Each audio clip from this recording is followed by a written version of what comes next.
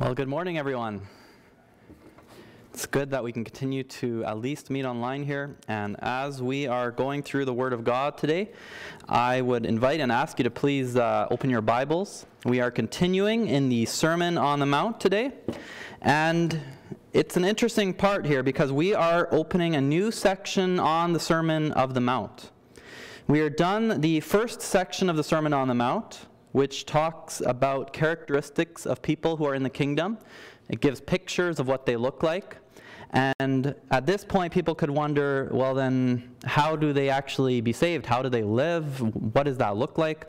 And as we go into this next section of the Sermon on the Mount, this is going to be an important section that will give a key to interpret the rest of the Sermon on the Mount. So we shouldn't miss this, otherwise we could go and look at the moral commands later on and not see what they're really getting to. So in particular, the passage we're going to be looking at today, which is Matthew chapter 5, verses 17 to 20, is one that Jesus brings up in regards to the Old Testament. He mentions the law and prophets. And there is a lot of confusion today about how to understand the Old Testament, especially as Christians today. How do we look at this? How do we apply it? Which laws do we live out? How do we do that? Obviously, we don't do animal sacrifices today. There are differences of application based on the first century. So sometimes people come up with these simple formulas to try to explain how to live out the Old Testament.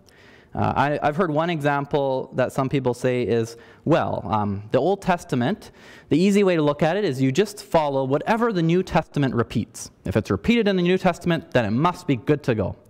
And that sounds good, but there are problems with that, as the New Testament does not repeat everything that the Old Testament says, and some of them are important things that we affirm as important laws today.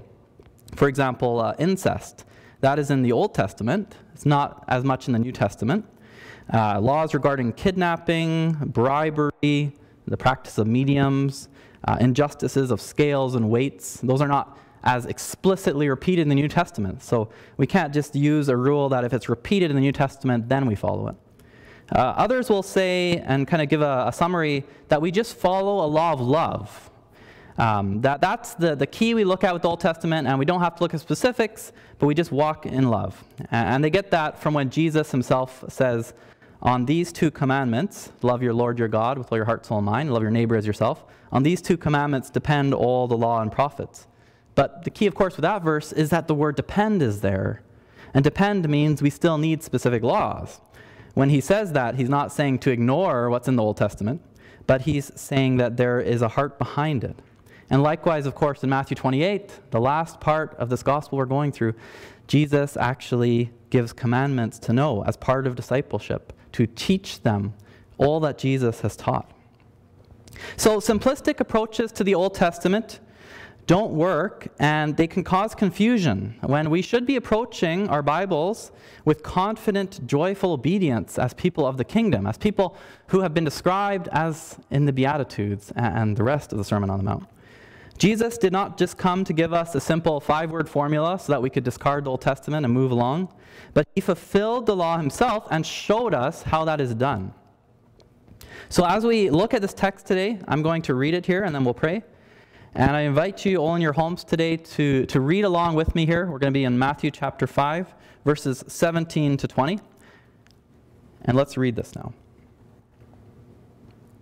Do not think that I have come to abolish the law or the prophets. I have not come to abolish them, but to fulfill them. For truly I say to you, until heaven and earth pass away, not an iota, not a dot will pass from the law, until all is accomplished. Therefore, whoever relaxes one of the least of these commandments and teaches others to do the same will be called least in the kingdom of heaven. But whoever does them and teaches them will be called great in the kingdom of heaven. For I tell you, unless your righteousness exceeds that of the scribes and Pharisees, you will never enter the kingdom of heaven.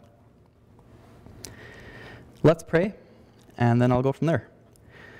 Father God, thank you for the text you've given us today. I just pray across our homes and wherever people are watching this around the world, around the Lower Mainland, as we are in our living rooms or different places, as we're worshiping you and seeking you, that you would just speak to us now through this text, that you would speak to us through what your scriptures say, and that you would help us to have clarity and precision in how we look at your scriptures, so that we would not come to the Bible with confusion, but come to it with joyful obedience, knowing the salvation you've accomplished for us, and knowing that we can walk in joyful obedience and not just confusion and bewilderment.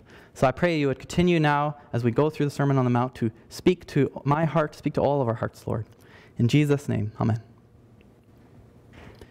So the first part of this passage is verse 17, where Jesus says, "Do not think I have come to abolish the law or the prophets." And from there, we need to ask, okay, he doesn't come to abolish the law or the prophets, so what are the law and the prophets then? And to give the answer, the law and the prophets is essentially just a name given for the Old Testament in that day. Sometimes you would call it the law, prophets, writings. Oftentimes it would just be the law or the prophets. But essentially what Jesus is saying here is he has not come to abolish the Old Testament. Now, of course, in the first century, they didn't call it the Old Testament, as that is what they had. And the term Old Testament came later on. Daniel Block, an Old Testament scholar, actually argues that the word Old Testament can be unhelpful to use in some cases because of some of the connotations people get with the word old. He actually prefers to call this the First Testament and then the New Testament as the Second Testament. And the reason, because some people, when they hear old, they just think, well, I don't need to follow that then, if that's the old thing. Right? If you have bread that is old and moldy, and you have new bread that is fresh and good, what do you do with the old? You get rid of it and put it, hopefully, in some organic somewhere or something, and you move on to your new stuff. But that's not the case with the Bible. The Old Testament is not to be simply discarded. And we should see that it was never called this in the New Testament itself, and this came later on. There's nothing necessarily wrong with calling it the Old Testament as long as we understand the heart behind what we're saying, that there are two parts, but they are equally important to read. So from here, we should look at what Jesus does right after this passage. Over and over again, after this passage, Jesus is refuting teachings regarding the Old Testament and traditions that have come up. He's going to talk about anger, murder, lust and adultery, divorce, marriage, oaths. And with each one, he's going to say, you have heard that it was said, but I say. You have heard that it was said, but I say. You have heard that it was said, but I say. So you can imagine some people hearing this would think, oh, so Jesus has come to get rid of the Old Testament because he's quoting from it and he's reteaching it. So that must be what's going on. But right before Jesus is going to get to that, it's so important on his mind that people do not think he has come to remove the Old Testament. From here, we should see in verse 17, Jesus says what he has not come to do. He has not come to abolish it. He says, do not think I have come to abolish the law or the prophets. I have not come to abolish them, but to fulfill them. The word abolish is a very strong word in this passage, and it could also be translated as to throw down or to destroy. So Jesus is saying he has not come to do that with the law and the prophets. And this is important to know because there were people who tried to do this. In the 2nd century in church history, there was a guy called Marcion, and his goal with the Bible is that he tried to remove anything that was Jewish from it. He went through and removed Old Testament and removed much of the New Testament, and the passage we're looking at today, he removed as well. And his followers, after Marcion passed, they actually went even further, as is often the case with followers of disciples. They have a quotation, I have a quotation here that talks about it. It says, they dared to reverse its meaning of this passage by exchanging the verbs so that the sentence then read, I have come not to fulfill the law and the prophets, but to abolish them. They reversed it to say Jesus had come to abolish it. But we should see this passage as saying nothing like this. Verse 18, he continues Jesus in the same light. In case somehow you missed what verse 17 was saying, he says, for truly I say to you, until heaven and earth pass away, not an iota, not a dot will pass from the law until all is accomplished. Jesus' language there is very strong. He says, for truly I say to you. Now, in the Old Testament, prophets would often say, thus says the Lord God.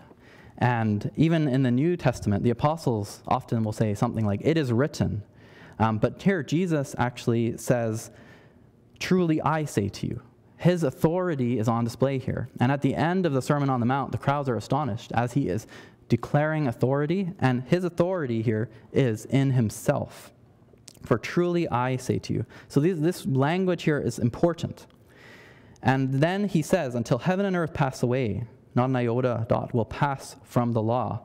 So we can think, he is saying here, until the very ends of entire existence, this law will not pass, not even the smallest letter.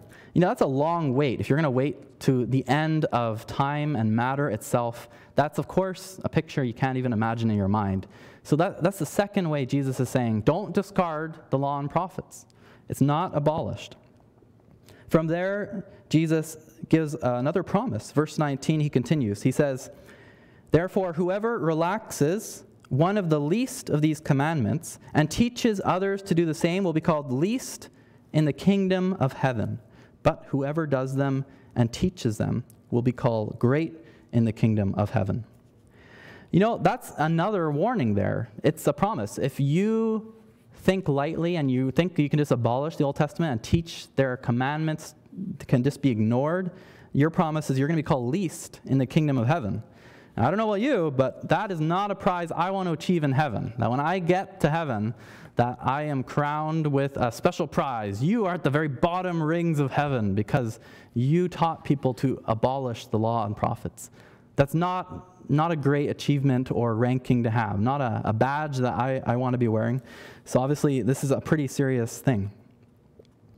And this really does matter in terms of how we live, because there are teachings out there that are known as being anti-law teachings.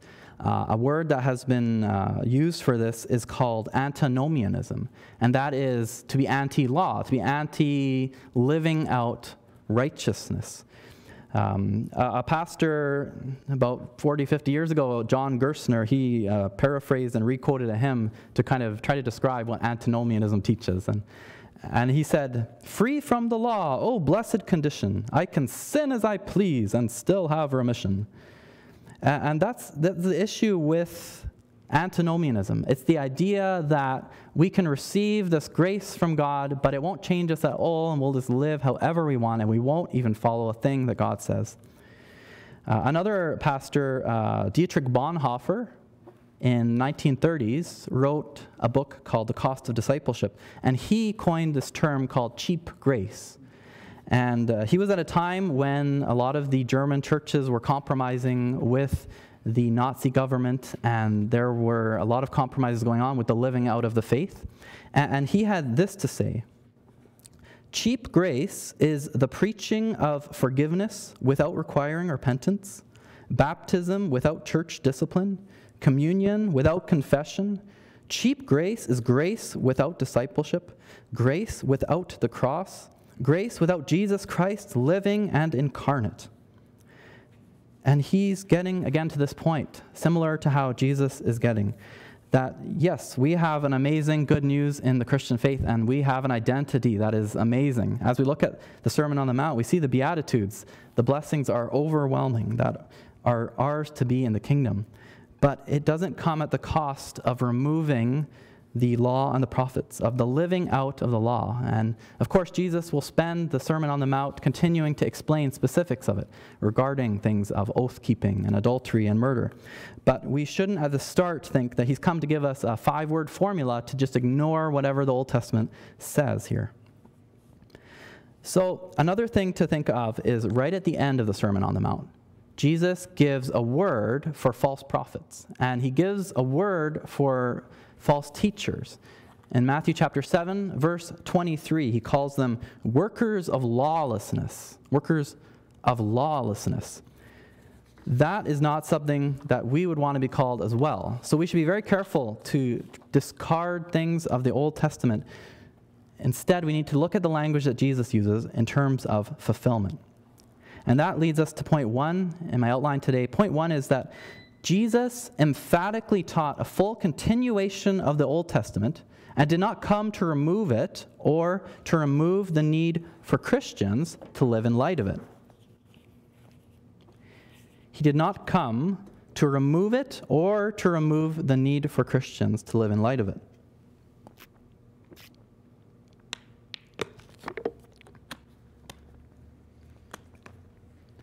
So at this point, then, we have the negative, that he has not come to abolish it. But there is language here of fulfillment then. So what is the positive teaching that Jesus is giving in this passage as we are in this new section on the Sermon on the Mount? The language is fulfill. If we go back to verse 17, Jesus says, I have not come to abolish them, but to fulfill them. So we have to ask, okay, fulfill. What does fulfill mean? As that is a key word in this passage here. If we think about this, a lot of people will say, well, the fulfill language is like Matthew chapter 3, verse 15, where Jesus says, it is fitting for us to fulfill all righteousness. When people are asking about the baptism, why is Jesus being baptized if he didn't sin? It's fulfilling. It is fitting for us to fulfill all righteousness. Jesus, of course, never sinned. He always did right and taught truly and practiced this all of the years of his life. And while this is true, that Jesus fulfilled the law himself, as he never sinned and he was perfect and fulfilled all righteousness, there's even more to this passage than the fact that Jesus himself fulfilled the law by practicing it. We have to think, because the very next sections on the Sermon on the Mount are how to live it out for individuals. As I said, with oath-keeping and anger in your heart and lust and adultery. So there is application here for not just Jesus, but for others as well. So fulfill goes beyond just the fact that Jesus himself fulfills it. The greater point here is that the word fulfill actually means that Jesus has come to bring about the full meaning and practice of the Old Testament. The full meaning and practice of the Old Testament. That he has actually come to give us not just new information, but fulfilled information to fill what the Old Testament says. John Stott was a pastor in England, and he wrote about this passage. And he had an insightful quote regarding the language of fulfill. He said, Jesus here rejects the superficial interpretation of the law given by the scribes, and he himself supplies the true interpretation. And listen to this part. It's very important. He says, his purpose is not to change the law, still less to annul it, but to reveal the full depth of meaning that it was intended to hold. But to reveal the full depth of meaning that it was intended to hold. So Jesus has not come to abolish the law, but to say, this is actually what it's been about all along, and now in this new covenant, this new heart, which we're going to get to, there's a new way to look at this. And we know that the Old Testament itself had this in mind. We know the Old Testament had in mind that there was more information coming, that there was a Messiah coming, that the information itself would have a key in the future to look at. And a passage in Deuteronomy chapter 18 is helpful in this regard, because Moses himself in Deuteronomy 18 said to the people, the Lord your God will raise up for you a prophet, like me from among you, from your brothers. And then Moses says, it is to him you shall listen. It is to him you shall listen. So in the Old Testament, there was an idea that, yes, there are laws here, and there are commands, and there are many things going on. But even then, there is still someone else coming, and you're going to need to listen to him. And why would they need to listen to him? If he was just giving the exact same information they already had, there wouldn't be much point in listening. But there's something new coming, and it's going to be a fulfillment. And that's why they would need to listen to it then, because something new and important was coming, and that was going to be in the person of Jesus. So as we look at this today then, I'm sure a lot of questions could come up. Obviously, we're not sacrificing animals today in this building. We don't practice explicitly what a lot of the Old Testament laws explicitly say. So how do we think through the Old Testament then, if Jesus says he has not come to abolish it, but to fulfill it? And the key here is we have to look at the heart behind all these passages, and that is also what Jesus is going to get to in the next passages. As he looks at adultery, what is the heart issue going on here? As he looks at murder, what's the anger heart issue going on? And in the same way, as we look at these Old Testament laws, like animal sacrifices, for example, how do we practice that? Well, we can actually say as Christians, we do not just ignore the animal sacrifice passages. These are still helpful for us to read. Why? because we know that these sacrifices of animals were never good enough to pay for the sins of the people for all time. That's why they had to keep doing it over and over and over, year after year, day after day. And even the book of Hebrews points this out. So how do we practice the animal sacrifices today then? By trusting in the perfect sacrifice of the Son of God, of Jesus Christ. By trusting that his payment for our sins on the cross did work. If we believe in that, we can still say that we are practicing the heart principle behind the Old Testament law of animal sacrifice. One commentator says, the principle of penalty and payment for sin remains valid and needs to be taught and understood as God's will. And we do that through the cross. So it's not that we have just abolished or removed the Old Testament, but that there is an amazing fulfillment in Jesus, that the heart of this law was always pointing towards and getting to. And now we can see the fulfillment in Jesus. Likewise, another way that Jesus fulfills the law and prophets is through the prophecies, that there were predictions given and events that were coming that Jesus fulfills. In Zechariah chapter 11, there is a passage that there would be this person sold for 30 silver coins. And that's exactly the price that Jesus himself was sold for. And if you can imagine, that is not something that you can set up on your own, that you would be betrayed by one of your closest disciples for this amount of money. Likewise, in Isaiah 53, we get the passage of the suffering servant.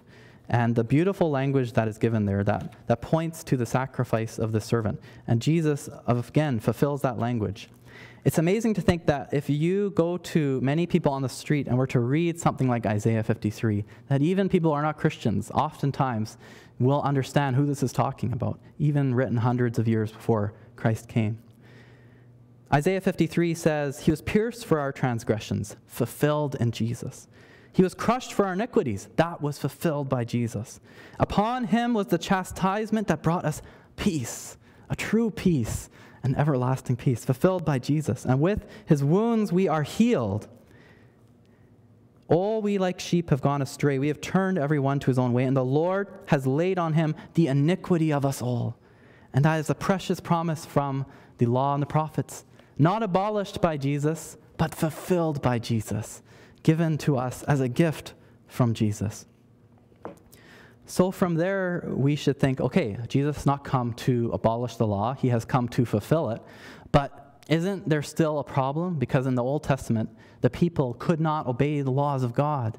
They constantly went astray. And then, even in the times of Nehemiah and Ezra, where they thought, okay, we will just hunker down and follow the law as much as possible, so that we don't get conquered again by foreign nations, what we'll do is we'll create rules upon rules upon rules and have multiple layers and count all 600 and something of them. And of course, we have the tradition of the Pharisees and scribes to do this. But then they threw away the heart of the law. They got rid of the heart of the law in doing that. So Jesus, in his fulfillment of the law, actually gave us another thing, which is amazing. Jesus achieves even more the fulfillment of the law because he also gives that changed heart to then practice it, to then live it out, to then actually be a Christ follower. And that, again, goes back to the cross. By being the slain lamb who died on the cross, he fulfills the picture of the Old Testament, the Passover. He becomes the ultimate Passover lamb for us, just as the book of Exodus was this ultimate picture of salvation for the Israelites coming out of Egypt. Now we have the ultimate coming out of sin and evil in our own hearts from Jesus and what he did on the cross. And we have language in the Old Testament that points to this. In the book of Jeremiah, it talks about the new covenant. And it says in the new covenant, there would still be the law, but this is what the difference is. It says the law would be written on our hearts. The law would be written on our hearts. We wouldn't be looking for superficial, external ways to follow the law regarding, who knows, elevators on the Sabbath and not pushing buttons or things like that. But the heart of the law itself. The heart of the law itself. What Jesus then does, of course, is he brings what we call the new birth. He brings a change of heart when he dies on the cross for all who would believe in him.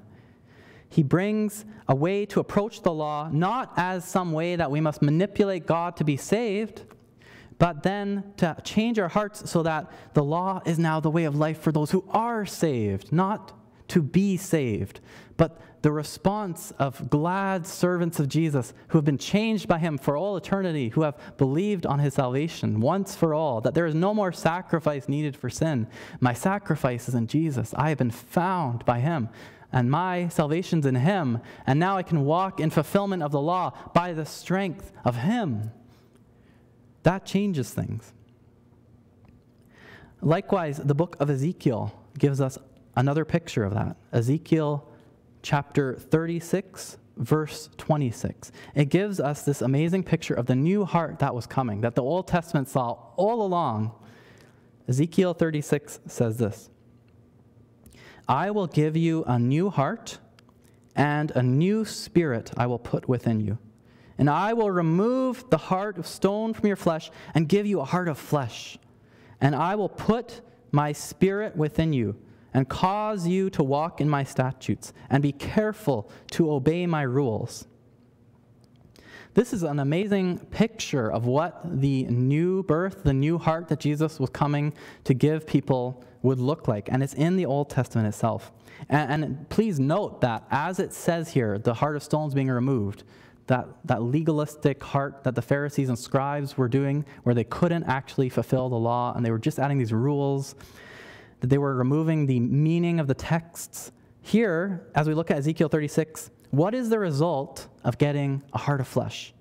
It says here in verse 26, to walk in my statutes, to be careful to obey my rules. There's such a difference between just fulfilling rules so you can say you've done it, you got the checklist, whatever, and actually saying, I want to follow the rules. And I'll be careful to obey these rules. That I'm actually going to walk carefully. That requires a heart change and cannot be done all on our own strength. And that does not sound like a superficial interpretation of the Old Testament, where someone might just say, don't worry about what it says. Just walk in love and you're all good. This is much more significant than that. So we should note here in Jesus' fulfillment of the law that, yes, there is a change of heart, and it comes through Jesus. That's why the Sermon on the Mount starts with all these blessings. And even right before the Sermon on the Mount begins, we are told that Jesus was preaching the gospel of the kingdom. He is bringing good news. And with that good news, there is a new way of living as well. And it's not a break from the Old Testament, but a fulfillment of it. So point 2 today is that Jesus' fulfillment of the law means he brings about the deeper meaning of the law, while also providing the means to then live it out in the new birth.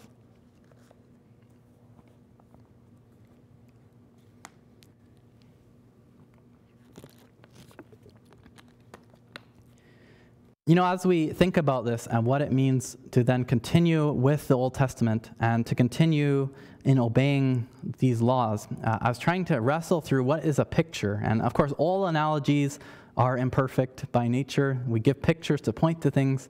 But I was thinking one picture I thought of in my mind was just the idea of engagement and being in a relationship with someone. An engagement that goes to marriage. When you are engaged to somebody, there is a level of commitment there. You are preparing for the marriage, but you're also preparing for life with that person, as it's supposed to be till death do you part. You're preparing, you're making commitments. When you're engaged, you're not dating other people. When you're engaged, you are loving and caring for the other person. And when the marriage comes, the engagement is done, that's fulfilled, and now you're on to the next stage. But it's not as if everything you did in the engagement is just out the window. It's not as if as soon as you finish your vows on the marriage altar, you say, okay, bye, I'll see you later, I don't know. But you actually continue the same obligations. Just as you do not date other people in engagement, you don't go and commit adultery in marriage. You're told not to do that. The same things, some of the principles of engagement carry over. And obviously this is not a perfect analogy, but in the same way, the law of the Old Testament gets fulfillment in Jesus, and then it's not removed, but it's fulfilled. And then we still live in light of it. We still live looking at the hearts behind the laws. And we should think about how then that looks. So the last verse in this passage is verse 20. And it's very important as well, as Jesus says, "For I tell you, unless your righteousness exceeds that of the scribes and Pharisees, you will never enter the kingdom of heaven. And here is really one of the first direct passages about entrance into the kingdom of heaven in the Sermon on the Mount. For people who have been listening to Jesus and thinking about this, here it is, and it's saying your righteousness needs to exceed that of the scribes and Pharisees. Now, in our day, we can think, okay, well, that's pretty simple. The scribes and Pharisees, didn't really have a heart behind what they were doing. But you got to think, in the first century Jewish world here, the scribes and Pharisees were full-time law followers. They wanted to make sure that they did not break laws, and they made hedges and walls and boundaries around the law to not even go close to breaking laws. They would have been like full-time people following the law in every possible way, even if it was externally and not in the heart. And the people seeing them would think, wow, those people know how to follow the law. And this would have been one of the most shocking statements people could hear in Jesus' day, that if you want to go to heaven, you actually need to exceed the righteousness of those people who work full-time as their jobs to fulfill the law. Yeah, you have your carpentry business, you do that work over there, but your righteousness needs to exceed those who are doing 70, 90 hours a week on the law. Yeah, even though you got to keep your other thing going. The people who heard this would have been absolutely shocked. I was thinking of what would be perhaps an analogy for today. Another imperfect analogy. Maybe today it might sound something as crazy as saying, if you want to go to heaven, you need to donate more money than Bill Gates to charity. And you need to do it while maintaining your standards of living and everything.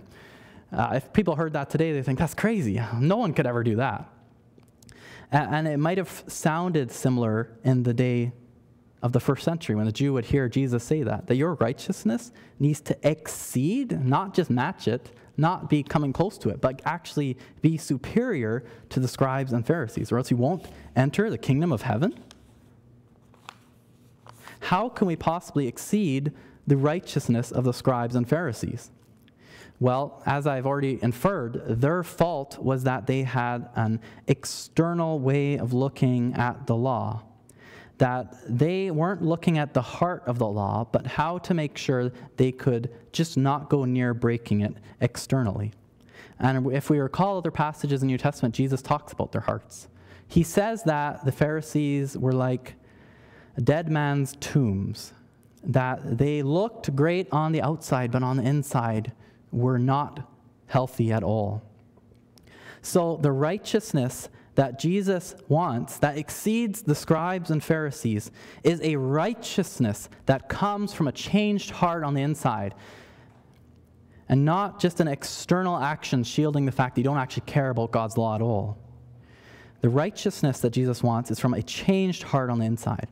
If we think about it, the word legalism, when people say don't be legalistic, the actual word legalism, which I think is a very misused word in our day, sometimes people just bring it up if you bring up a standard of morality, don't be legalistic. But the actual word behind legalism is really getting to disconnecting the law from God and living out the law without living for God, without having a heart for God. And that is what the fault is of the scribes and Pharisees that Jesus was going to continually counteract and go against. And there would be this continual conflict in the Gospels. So Christian righteousness is different then. John Stott, again, pastor, has this quote to say about Christian righteousness. He said, Christian righteousness is greater than Pharisaic righteousness because it is deeper, being a righteousness of the heart. It is deeper, being a righteousness of the heart. So the huge difference here is that we are going for a righteousness that is not about number of laws followed and statistical analysis in that sense, but the heart of the law, the depth of actually following the law. And if you can actually follow with a heart changed by Jesus, you will have a righteousness that exceeds that of the scribes and Pharisees. You won't just be looking to check off 1 out of 600 and whatever, but you'll actually be looking to say, what is the heart? How can I make sure that I'm living for God in every way? Because I desire to do that, not just so I can look good to other people.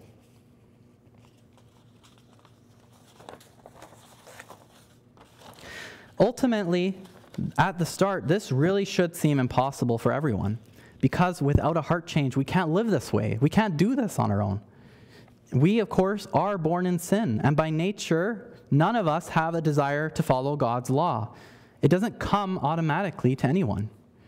We can raise our kids in our households to know God, but they also all need a heart change to follow God's law. We naturally desire easy ways out and excuses. I mean, it's very popular to come up with simplistic ways of just discarding the Old Testament, even in our day-to-day, as I've already mentioned. It's easy to try to find ways to not have to care as much about living the Christian life out. And it's easy to come up with those phrases. Just follow the law of love. Just follow this. There we go. We have our law. And I'm sure that we can all relate to this. But the good news is that Jesus actually brings heart change, so we can be more righteous than the Pharisees. The solution's not to say, the Pharisees had 600 rules, I'll have 1,200 rules, and then I'll be more righteous. That's not the solution. The solution is to go to Jesus for our righteousness, to go to Jesus for the righteousness that he gave us on the cross. When he died on the cross, he paid for the sins of any who would believe in him. And that payment being secured means that we as God's children can live in light of being saved. We can live in light of the new birth. We don't have to live this heartless law out, but we can be heart-filled, fleshy people who actually have been changed by God and want to follow what God says, not to be saved, but because we are saved, because we want to live in light of God changing us. If you had $1 trillion debt that was coming against you, and somebody gave you a payment, you would be overwhelmed by that. And that has happened much more so in what Jesus did for you on the cross, because there is no amount of money you could have ever given to obtain salvation for any of your sins. Only Jesus could pay for that. And that is why we should be overwhelmed by the gift he's given us and seek that gift and seek the changed heart that comes from following Jesus then. Because we will have overwhelming strength when we see the overwhelming love that God has given to us in the person of Jesus Christ. So instead of Jesus coming so that we could obey the law less, we need to see that Jesus came so we could actually obey it more truly, and more fulfilled, and more to the actual heart of why it was written in the first place. So are you struggling with this today? I want to ask that. When you read the Bible, when you see what Jesus is giving, when you look ahead at the Sermon on the Mount and you see about lust and adultery, and you think, wow, even just looking at a person with lust counts as adultery. When you see those laws, does it only fill you with dread and saying, I can't do that? Do you feel like it's impossible to live any of this out? Do you feel like it would be easier to be like a scribe and Pharisee, to write out lists of rules and not care and just do it so you can say you did it? Then you need to know that you need to come to Jesus first. You need to come to Jesus in repentance, turning from your sin, coming to Jesus in faith, trusting in him. Turning to Jesus will not lead you away from God's laws and rules. They will give you relief through the salvation Jesus gives, and then the changed heart and power to live that law out. Not leading you away from the law, but leading you forward in power with life and strength that cannot come from your own heart on your own strength. In conclusion, I just wanted to think 3 things again that this passage really brings to us and to our attention to think through. First, we should treat the Old Testament with great care. Jesus himself said that not an jot or tittle, not an iota, the smallest Greek letter and the smallest Hebrew letters, scholars will talk about, would be removed. Jesus said not even the smallest stroke or dot would be removed from the Old Testament. He's not come to do that. Not an iota, not a dot, verse 18, will pass from the law until all is accomplished. So the first thing is we need to remember the Old Testament is very authoritative. It has tremendous authority over us today. Jesus himself believed in the full inspired authority of Scripture. That for him, there was not a word, there was not a phrase, there was not a dot in the Old Testament that was out of place that should be removed. He believed in this authority of Scripture. To say that every stroke counted means he believed that. And we should today too. If we are changed by the Lord Jesus, we should follow the authority he points to. The second thing to continue to think of is, yes, Jesus does call us to a high moral standard as Christians, not to an easy excuse way out or just simple t-shirt catchphrases. We don't have to think about how to live out the Christian life. Throughout the Christian life, we are going to have struggles when we find that we're not doing what the Bible says. And that's a good thing to have to struggle through, because by default, no one is going to automatically be walking exactly as the Scripture says. Throughout life, we will continue to find things we need to amend and change. And the third thing, of course, is that all of this comes from a heart change. That the Sermon on the Mount is not a sermon about legalistic rule following so that you could know God. The Sermon on the Mount is the kingdom view of how to live in light of Jesus, how to live in light of the gospel of the kingdom. And we should never separate our morality, our living righteously, with the fact that we trust in Jesus as our bedrock foundation of faith, who gives us salvation and gives us the strength then by which to live out the law. From there, let's close in prayer.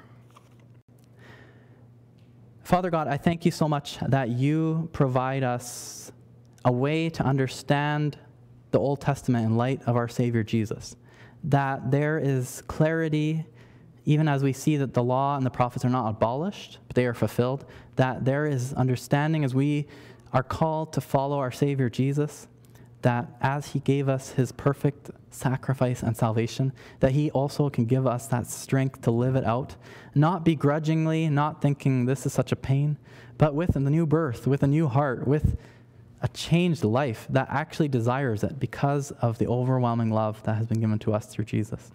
I pray that as we continue in the Sermon on the Mount these next weeks, that you would give us a joy as we see the laws, that you would help us see in an excited way that it's amazing to get behind the heart of these laws and how they actually work, and to see how Jesus fulfills them and gives us the truer and deeper meaning. And may our lives change in joyful obedience as we look at that then.